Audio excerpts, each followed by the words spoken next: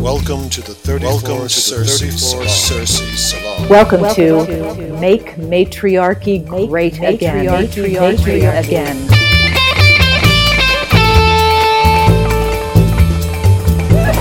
Le possible d'interagir tout au long de ce cours. Ich habe eine Preismarke in meiner Unterhose.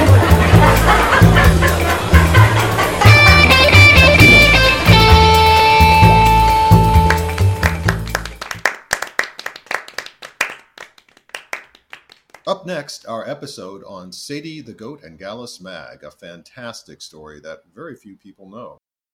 There's one more woman I want to bring up just because I love her story, and I think I've talked. Does she die happily? She does. She lives a very happy life. All right. And her name is Sadie the Goat. Sadie the Goat. Okay. Sadie the Goat. Sadie the Goat lived in New York State in the 19th century, the 1860s. Oh, yay, a New Yorker. Okay, I am a New Yorker, so let's hear this. There you go. So Sadie the Goat grew up in Lower Manhattan. Okay. She was... Right about what time is this? 1860s. Okay, interesting. So around the time of the movie The Gangs of New York, around that time.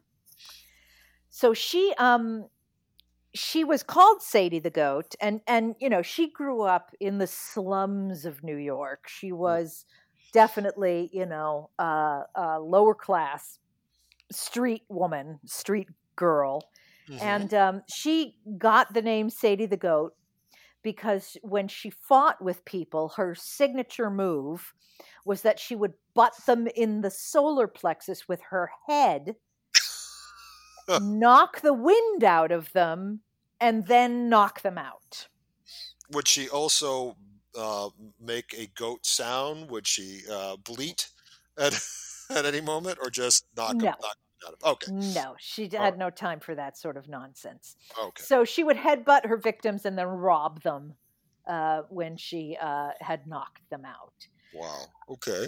So she, her story, and I love this, her story intertwines with that of Gallus Mag. Gallus Mag was a barkeep and a bouncer who was over 6 feet tall, and she was another tough woman. And her Gallus Mag's thing was that everyone that she fought with and defeated, she would cut off their ear, put it in a jar, and put it on the back wall of her bar. Okay, time out. So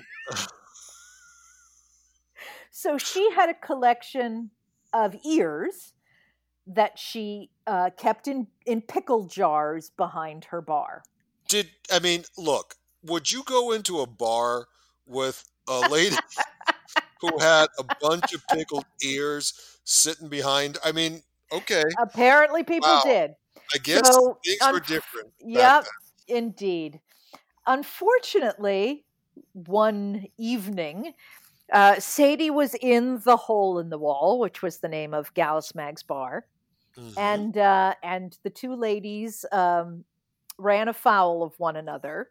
They fought, and Sadie lost. And Gallus Mag added Sadie's ear to her collection. So while Sadie was limping away and nursing her wounds and her wounded pride, she was on the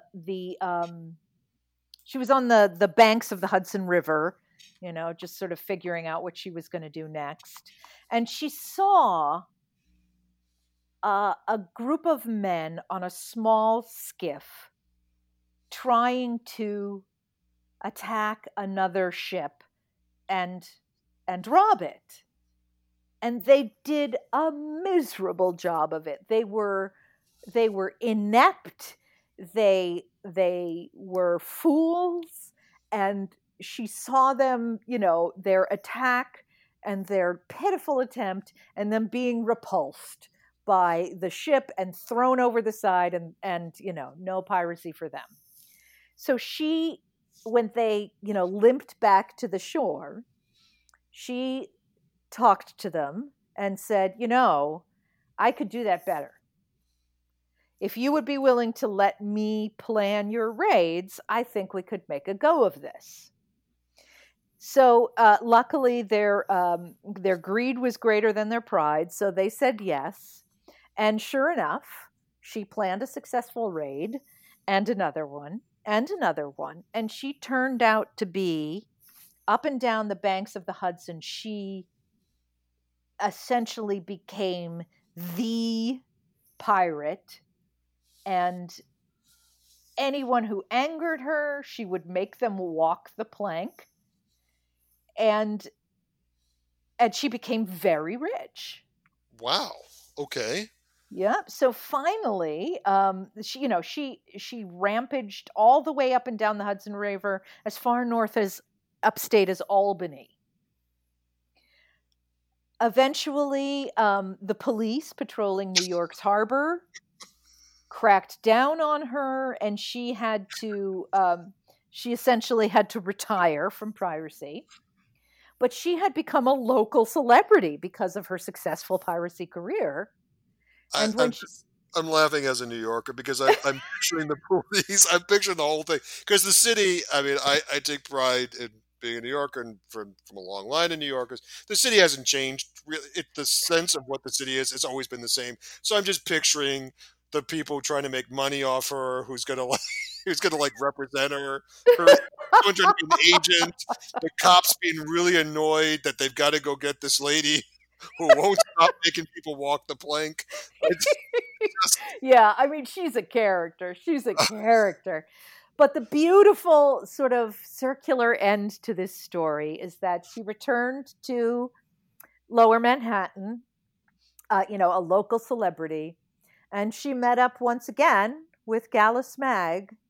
And in honor of her successful career, Gallus Mag gave her back her ear, and she wore it around her neck in a locket for the rest of her life.